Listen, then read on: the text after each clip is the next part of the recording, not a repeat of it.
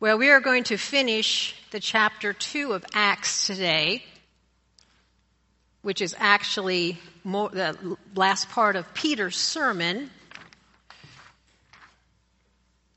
We touched base with it last week. And we talked about how the wind in the room, the wind and the flames, the tongues of flames. And so this past weekend, Ken and I did a burn at the house. And dead trees we'd taken down and were clearing. And it was pretty good size.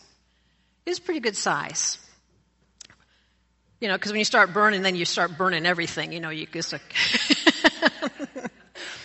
And as we sat there and watched it, it was just fascinating to me how and it wasn't wind, there was a little breeze, it wasn't bad, but just how the energy of the heat in the flames that come up, and the trees that were close by, close enough to burn, they were being affected by that energy in the flames that were going up. And it was just let me see a whole nother side of what we talked about last week with the wind and the flames and how it spreads and it like laps around these like living things. And I just got the vision of how it could be where from this place at Pentecost in Jerusalem, God was just going to explode it out. Wind and fire. And this is very appropriate because this message in this gospel is the only thing that matters in life. This historic event of Jesus Christ, Son of God, coming down in the form of man, died to satisfy the wrath of God, conquered death by rising again. This is what it's all about. Nothing else matters. So when you have an event, when you have news like that is the ultimate importance, you want to get it out. And wind and fire and the power of God. I mean, God's not going to allow this to happen and then just say, okay, well, it's all on you guys to get it out there. If you have some important news, you're going to make sure, like these little flyers here. We have some important things to get out there, don't we? We want people to come and study the Word of God.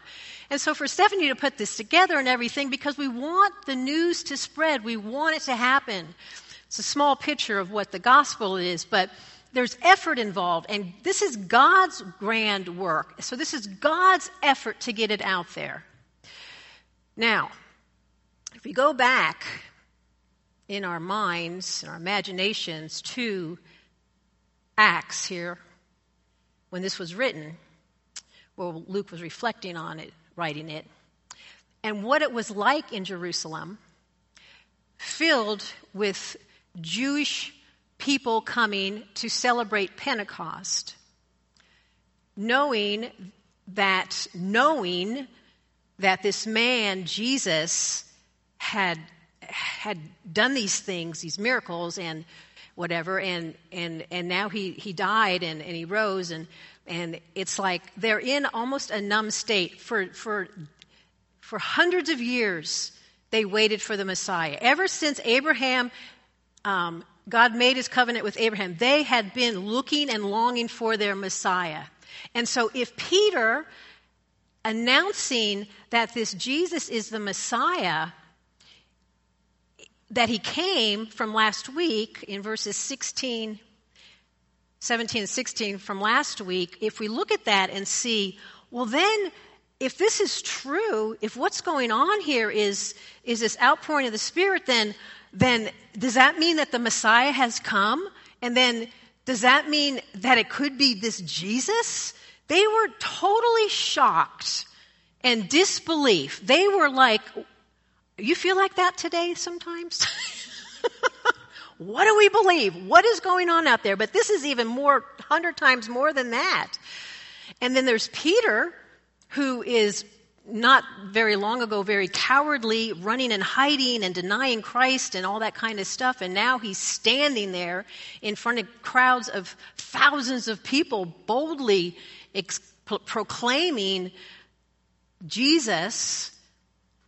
I mean, that's not even a mental disorder to have someone flip like that to that. That is just the power of God.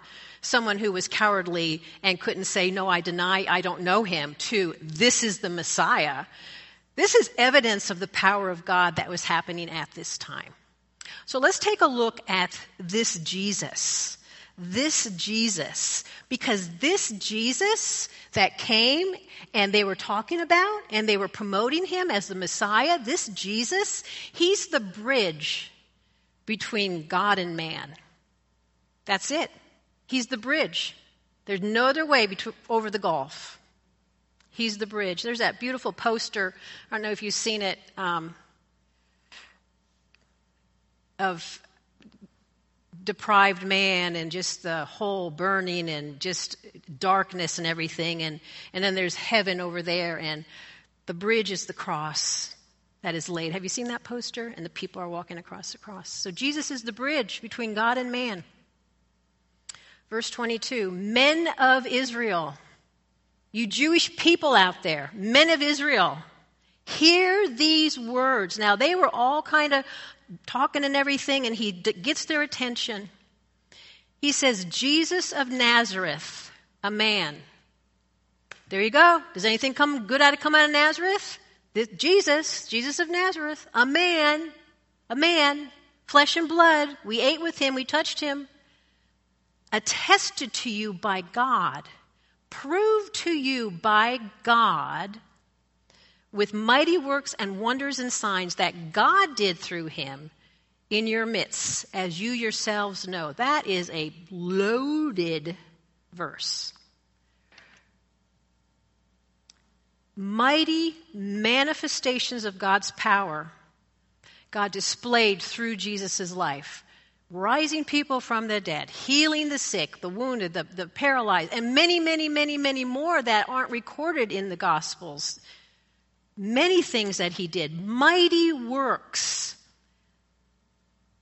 Miracles. Powerful, supernatural characteristics of these works. There's no one else was duplicating these things.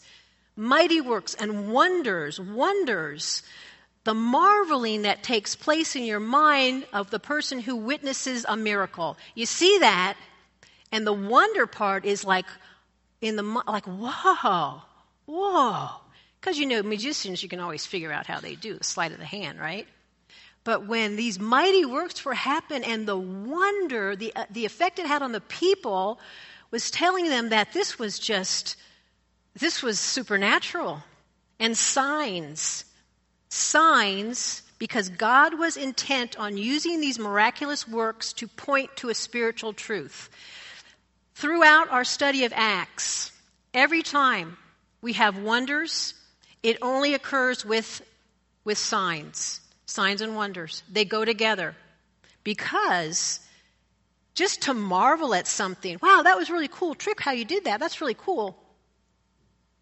Doesn't affect me any, walk away. But the signs, the marvelous, the miraculous work is connected to a sign. It points to a divine truth, the power, a divine power behind it should lead to faith. So we're going to see that throughout scriptures, and in the study today it'll come up again. Signs and wonders are together. He did these things to point to the spiritual truth, divine power of God that pointed to Jesus. And Jesus didn't do them alone. God did them through him. God did these things through him in your midst, as you yourselves know. Boy, that's point blank. You guys know this. You saw it. You know this happened. You know it. You are out without excuse. The fact that God the Father was doing this through Christ is evidence also of his chosen one as Jesus is a Messiah. This is my sacrifice. This is the sacrificial lamb that I have chosen to come and take away the sins of the world. This is him. And to prove it to you all, I'm going to work miraculous things through him. Because remember Jesus, last year in John, he never did anything that the Father didn't tell him to do, not do. Or say anything unless the Father told him to say it. Everything was through him because of the Father working through him. Jesus is God's chosen Messiah, done in their midst. They are without excuse. They knew it. So for them to reject Jesus wasn't because they didn't know. Oh, why didn't you tell me about it? No one's going to die and be at the pearly gates and say, oh, no one told me about it. Oh, you get a pass. It ain't going to happen. We are all of us are without excuse to make a decision on who this Jesus is. And what we do with this Jesus is the ultimate question. So, if they rejected him, it was because of hatred of him and their love of sin.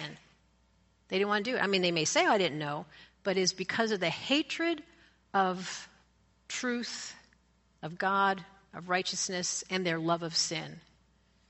How many times did they attempt to kill him? You know, we learned that last year in John, many, many times. So there's our first verse there, focusing on the life of Jesus. He did all of these things. Now, verse 23 talks about the death of Jesus. We got one verse talking about the life of Jesus, and then one verse going to talk about the death of Jesus. 23, this Jesus, delivered up according to the definite plan and foreknowledge of God, you crucified and killed by the hands of lawless men. This very Jesus, who is the bridge between men and God, the one that God honored as Messiah, you rejected him and tried to kill them. See the contrast? God is honoring him, and they're trying to snuff him out. They did snuff him out. And if Jesus was the Messiah, they're probably, well, why did he die? Why was he a victim? Couldn't he just use his power if he was God to come down and do that? The answer to that is this. Jesus was not a victim. Jesus was not a victim. Jesus laid down his life. But they were all for it. They wanted to kill him. They wanted him snuffed out. They were all for that. But they thought they did. But Jesus gave up his own life, bent his will to the Father, even to the point of death. He was no victim. And the Old Testament clearly teaches over and over and over. And all these Jews that were gathered there at Pentecost, they knew the Old Testament writings. They knew it was in there. Messiah had to die. If they looked at it carefully, Messiah had to die. So they kind of knew those writings. And it says that he delivered him up. This is the only point in the New Testament where that word, this Jesus, is delivered up. I don't know what King James says, but the term delivered up. Surrounded and surrendered to their enemies, or betrayed. He was betrayed by them, delivered up to them, delivered up according to the definite plan, delivered over, given up, handed over, surrendered to the enemies, betrayed. The design of God was this. Jesus was betrayed by Judas at the hands of the Jewish leaders, but that was God's design. God had planned that all. God is sovereign. It's hard for us to comprehend that sometimes, isn't it? You know, in Barb's testimony, Barb and Mary this morning, you know, we saw the sovereign hand of God in all of that. And so much is unknown to us, but God is outside time, and he's got a plan, a definite plan, predetermined. Predetermined means to mark out with a boundary. This is going to happen. God's design has purpose. Jesus was delivered to death because God planned it and ordained it from eternity. The foreknowledge of God, predetermined plan. And this is what Peter's telling them. This Jesus did this. So we've got one verse on the death of Jesus. We got one verse on the life of Jesus and one verse on the death of Jesus. The next section here, verses 24 to 32, 9 verses on the resurrection. You know why? Because the resurrection is the thing that really matters here. Goes to talking, God raised him up, loosing the pangs of death, because it was not possible for him to be held by it. I love that. It was not possible for God to stay dead. There was a movie out that was God is Dead, wasn't there? A couple years ago. It's not possible for God to stay dead. God raised him up. This is the climax of redemptive history, is the resurrection. Truly the proof of his deity. The proof of his deity, although all the miraculous things he did, that is a shadow compared to the resurrection of his body. And the fact that God raised him from the dead is also evidence that God the Father accepted him as the sacrifice. That nothing in Christ, it had to be unblemished, because God is a holy God. It had to be a perfect sacrifice, and there was no wrong in Christ. And God accepted that. Remember all the lambs, all the unblemished lambs they were bringing? It had a blemish, they couldn't bring it. That all was foreshadowing what Christ was going to do. The fact that God raised him from the dead is evidence that he accepted that sacrifice. And it's a guarantee of our resurrection also. Israel rejected. It's almost like at verse 24 there. Right where that number 24 is, you want to put the word but in there, because I want to say, but God. But God raised him up. God raised this Jesus up. He raised him up. He would not abandon his Holy One to the grave. And so we see that quote from David when David's saying that all of that. And I don't want to put my time into doing that. We're running a little bit late. The agony, the birth pains, it's temporary pain. The agony of the pains of death isn't that interesting? We had like a birth this morning too. It's a birth, temporary pains, because you can hang in there because you know the joy of a baby that's coming. You know the joy. Hebrews 12:2. Looking to Jesus, the founder and perfecter of our faith, who for the joy that was set before him endured the cross, despising the shame, and is seated at the right hand of the throne of God. So when Jesus was being crucified, when he was being tortured and all the things that happened to him during that horrible several hours at the hands of man, when he was hung on that cross, he was there not thinking about really what was going on, but the power of the mind to be able to look past that and see the joy that he knew, because he trusted God that all things would be okay. Boy, we sure need an ounce of this when we're going through hard things, don't we? The joy that God's got this, and he's going to make all things right, whether in this world or in the next one, I don't know, but he's going to make all things right. That's the joy that we set our sights on and we focus on. And God's design for his people to be with him through all eternity. And that's what it's all about. All eternity with God in paradise. So Jesus trusted him to raise him, and he kept his focus on God. We get so distracted. I think Romans 8 talks about those who set their minds on the things of the flesh, that's death and dying. But those who set their minds on the things of the Spirit is hope and love and peace. It's a paraphrase by Molly. But anyways, we set our minds on the things of the Spirit with the hope and the promises that are there and the joy that's going to happen. That can get us through things. The mind's a very powerful thing. You can overthink a lot of stuff. Mind over matter. So to see himself, to know that God was going to put him at the right hand, and if God was going to place him at the right hand of the throne in heaven, he knew that he could trust God to protect him through the throes of death.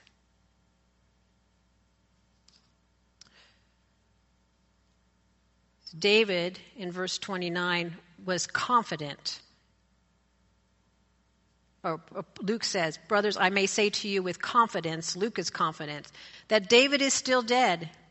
But David, therefore, a prophet, and knowing that God had sworn him, David knew that there would be a Messiah that would have to be killed but would rise again. David knew, Luke knew, with confidence. David in verse 31, Luke says about David, he foresaw and spoke about the resurrection of Christ. So you Jewish people out there, these men of Israel, you know this. David wrote about it. Even David foresaw this and talked about the resurrected Christ, that he would not abandon him to Hades. Verse 32, this Jesus God raised up. I love that. This Jesus is the one we're talking about here. 4 times in this passage, this Jesus, who you know, who you lived with, who you saw. God raised him up. And of that we are all witnesses. That was the apostles. They all had to be witness to Jesus' life and his resurrection. So, exalted to the place of honor and glory and power, and God promised him the Holy Spirit. That's what the people were witnessing.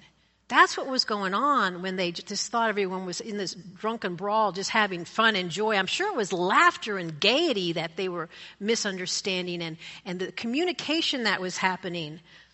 Absolute proof that this Jesus is the Messiah.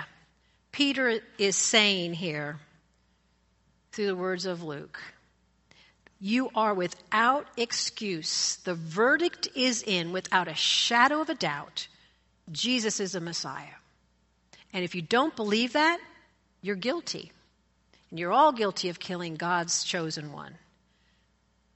These words that are pouring forth and how it's going to affect these people is also the evidence of the power of God. Because just to say words are okay.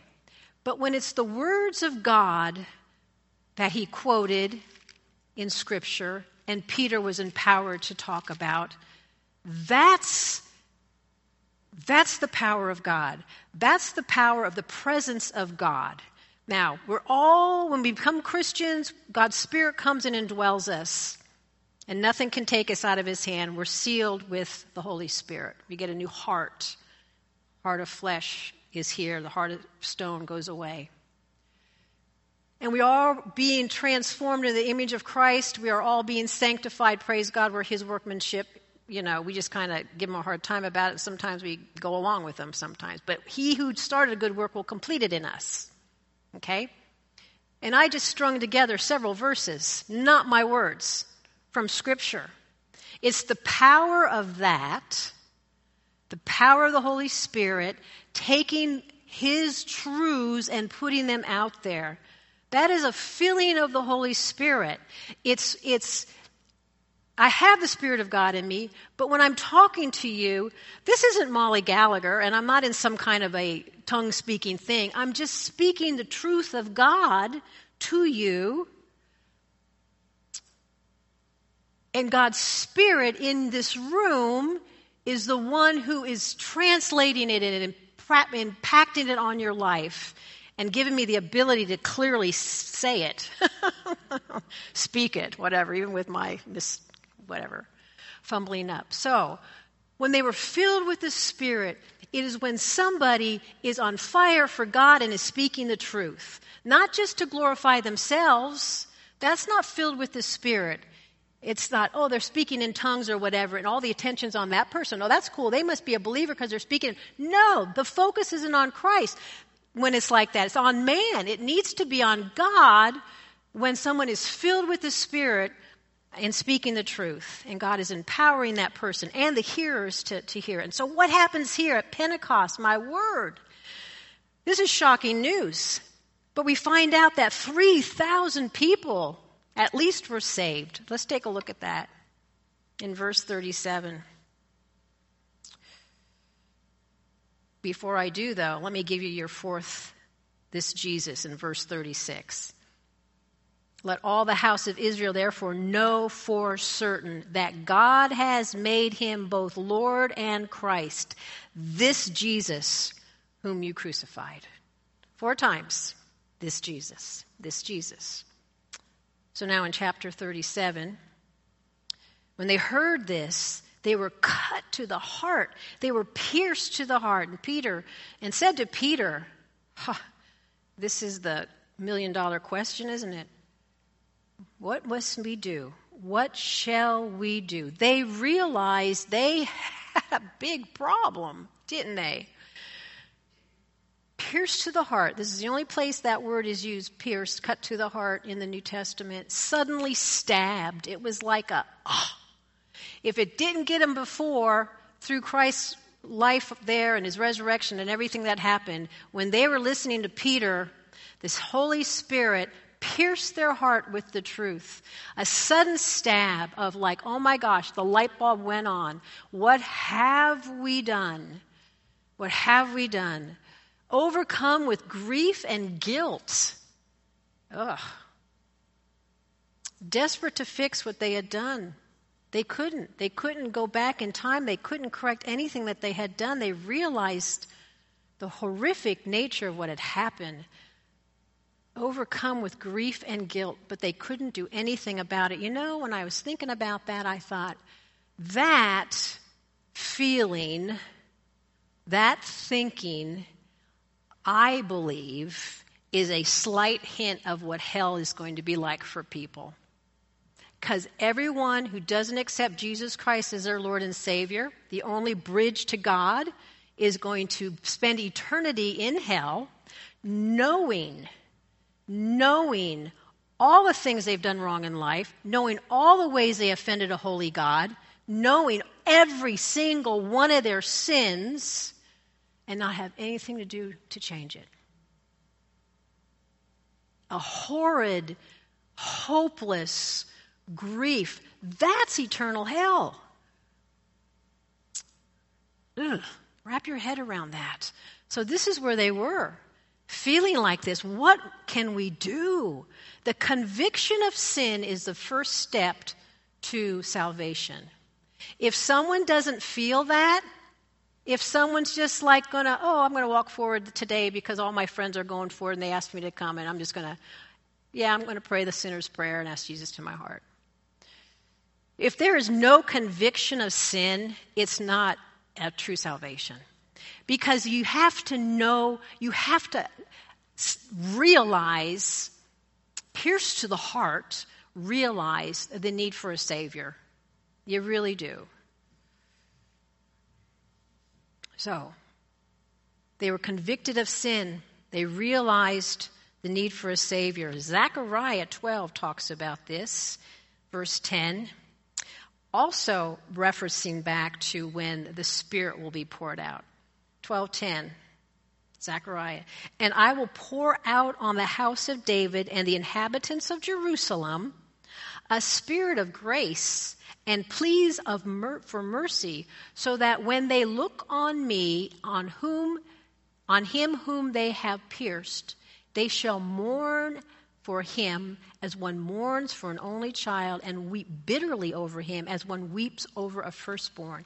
Zechariah prophesies this, that he will in Jerusalem pour out the spirit of grace and pleads for mercy when they look and realize, when they see Jesus accurately, this Jesus, when they realize who this Jesus is and they contemplate it, that they pierced him, they will mourn. Zechariah goes on in chapter 13, verse 1 to say, on that day there shall be a fountain opened for the house of David and the inhabitants of Jerusalem to cleanse them from sin and uncleanliness. See, when you're convicted, God has the answer for it. They don't have the answer for it. Man doesn't have the answer for it, but God has the answer for it. A genuine conviction of sin is produced by the Spirit of God in conjunction with the Word of God.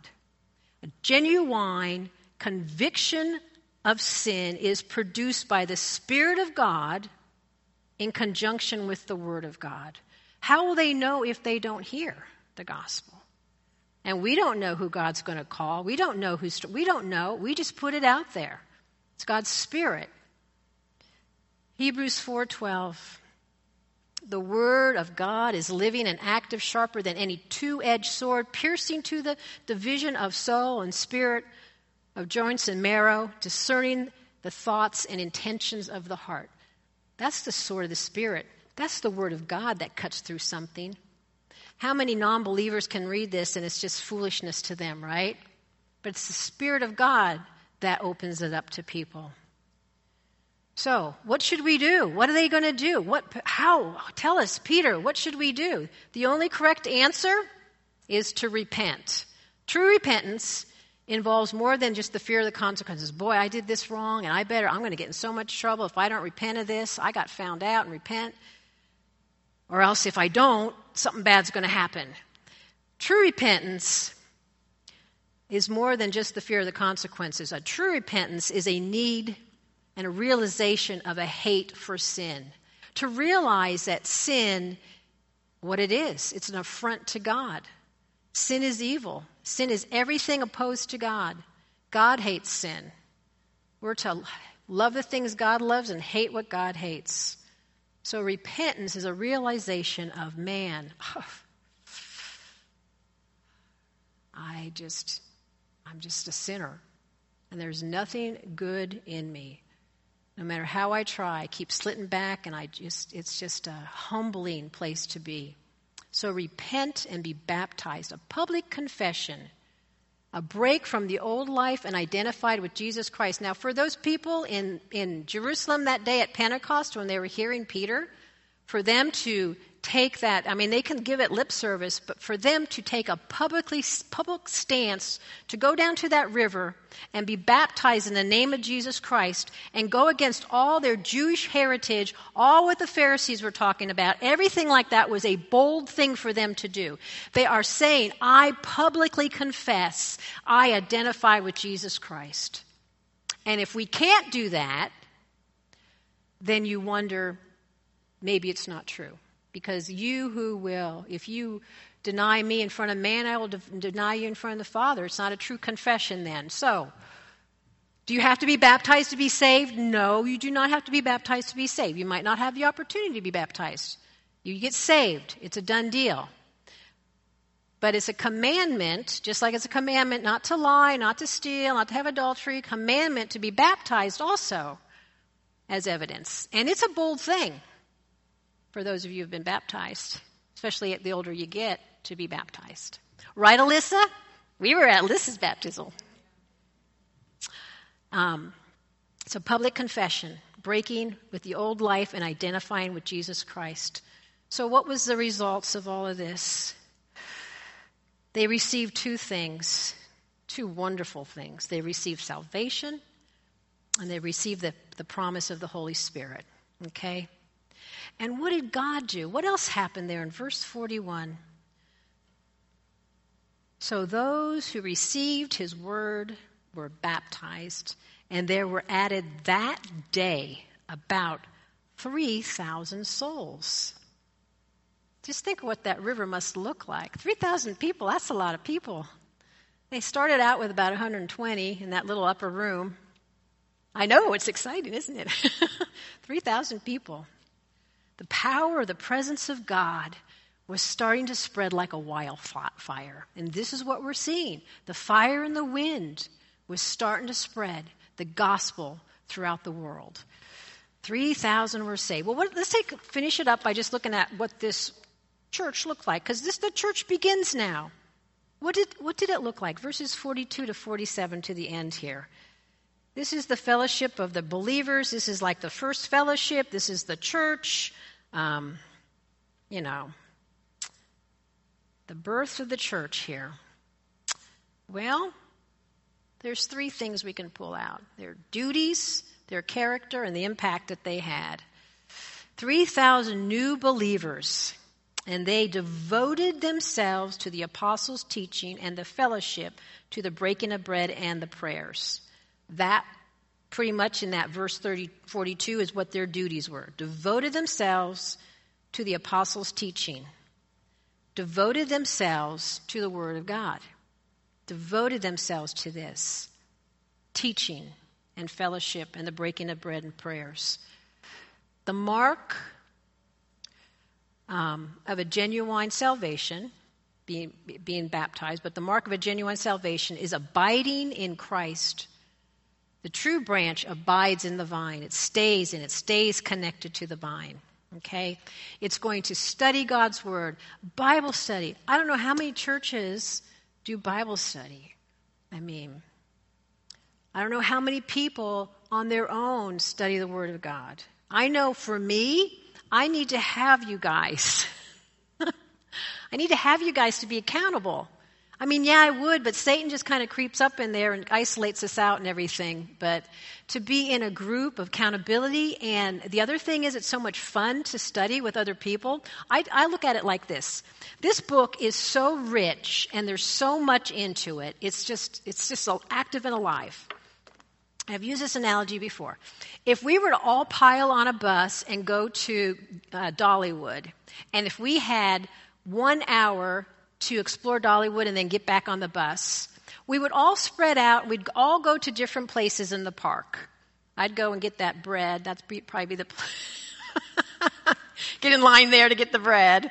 But we would all go to our different places, right? See the Eagles. I like the Eagles and whatever, and you guys probably do whatever you do, roller coasters and whatever.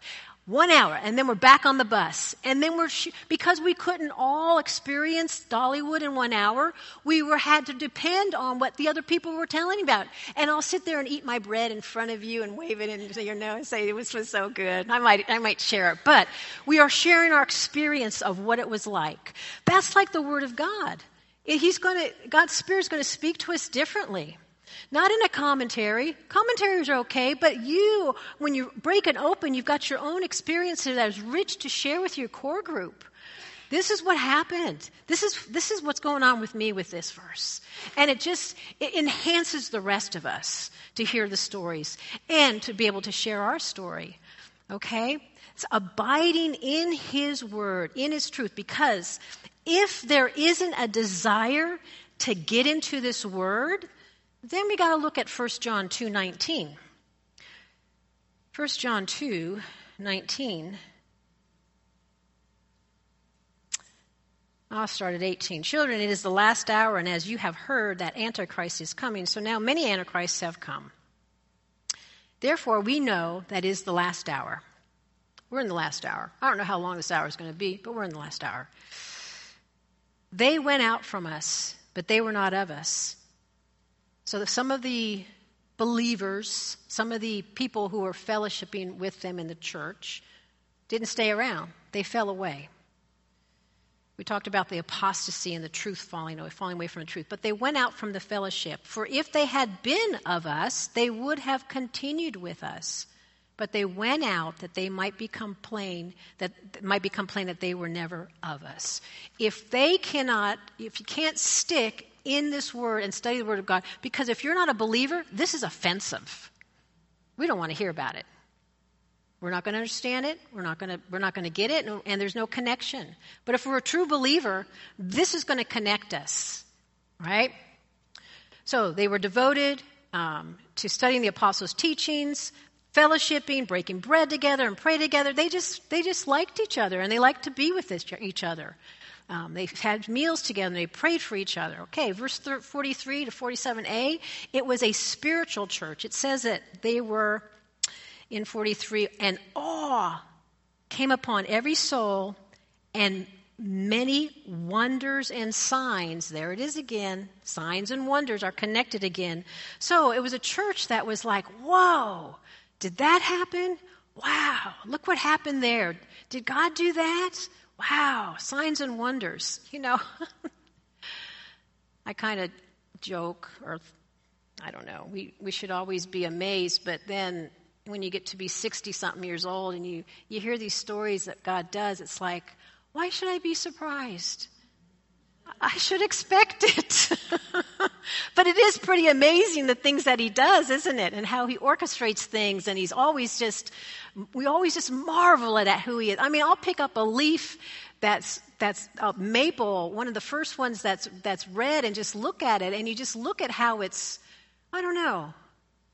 There's a name to this symmetrical thing in nature. Somebody told me it, and I wrote it down. I haven't looked it up yet. And how there's a balance in nature. And it's just an awesome thing to see how a sunflower kind of goes together. Or see a spider web with the glittering things on it. It's like, wow, I know God has spiders do this, but wow, look at that. Signs and wonders. But things were happening in the church, and the people were sharing these things. They were an awe-inspiring church. They were a sharing church. They were selling everything in common, and they were coming together at community. No one had possessions of anything. It was a sharing church. It wasn't a greedy church. It wasn't, this is my stuff, this is your stuff. It wasn't a socially cast time where, they've got that, or, it's like, come on, this is, God gave me this realization that God gives us all good things, and it's really not ours anyways, so we're going to share it with his people. Sharing, all things in common, immense generosity,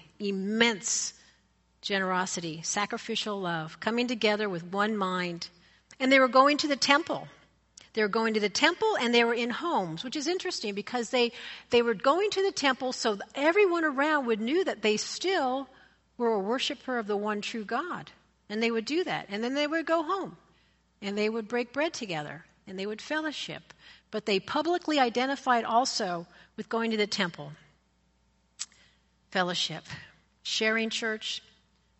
A joyful church, says in 46b. They were filled, they received their food with glad and generous hearts, praising God and having favor with all the people. Having favor with all the people. Everyone who witnessed what was going on said, wow, look at those Christians. Look at those Christ followers. Look at those followers of the way. Look at them. They're just always so happy. Gosh, I want what they have. That's the witness. John 13:35 song we sang, by this all people will know that you are my disciples if you have love for one another. And then the final thing is, they had the duties that they did, the character that they had, awe-inspiring, sharing, joyful. They were an attractive church. People were coming and wanting to be a part of that and were saved. And finally, it was a growing church because the Lord added to their number day by day those who were being saved. That was the impact of the church. That is our role model for a church. Kind of laid out, right? Yeah, without excuse. What are we supposed to do when we get together? Do we do a show? What do we do? No. We do here. We look on Acts and find out what we need to do and get into the Word. I'm so thankful that we have this Bible study. I'm so thankful it survived through. Get your little invitations. Invite more people to come. They're out there. They're out there. God, thank you that you've given us your Word and that you've given us your Spirit to help us to understand. Give us the boldness to live this out. Give us the boldness to speak about you. Give us the boldness to invite others to come to our church, to this Bible study, to our homes, to fellowship. It's an urgency in the air, God. We love you. Thank you, Jesus. Amen.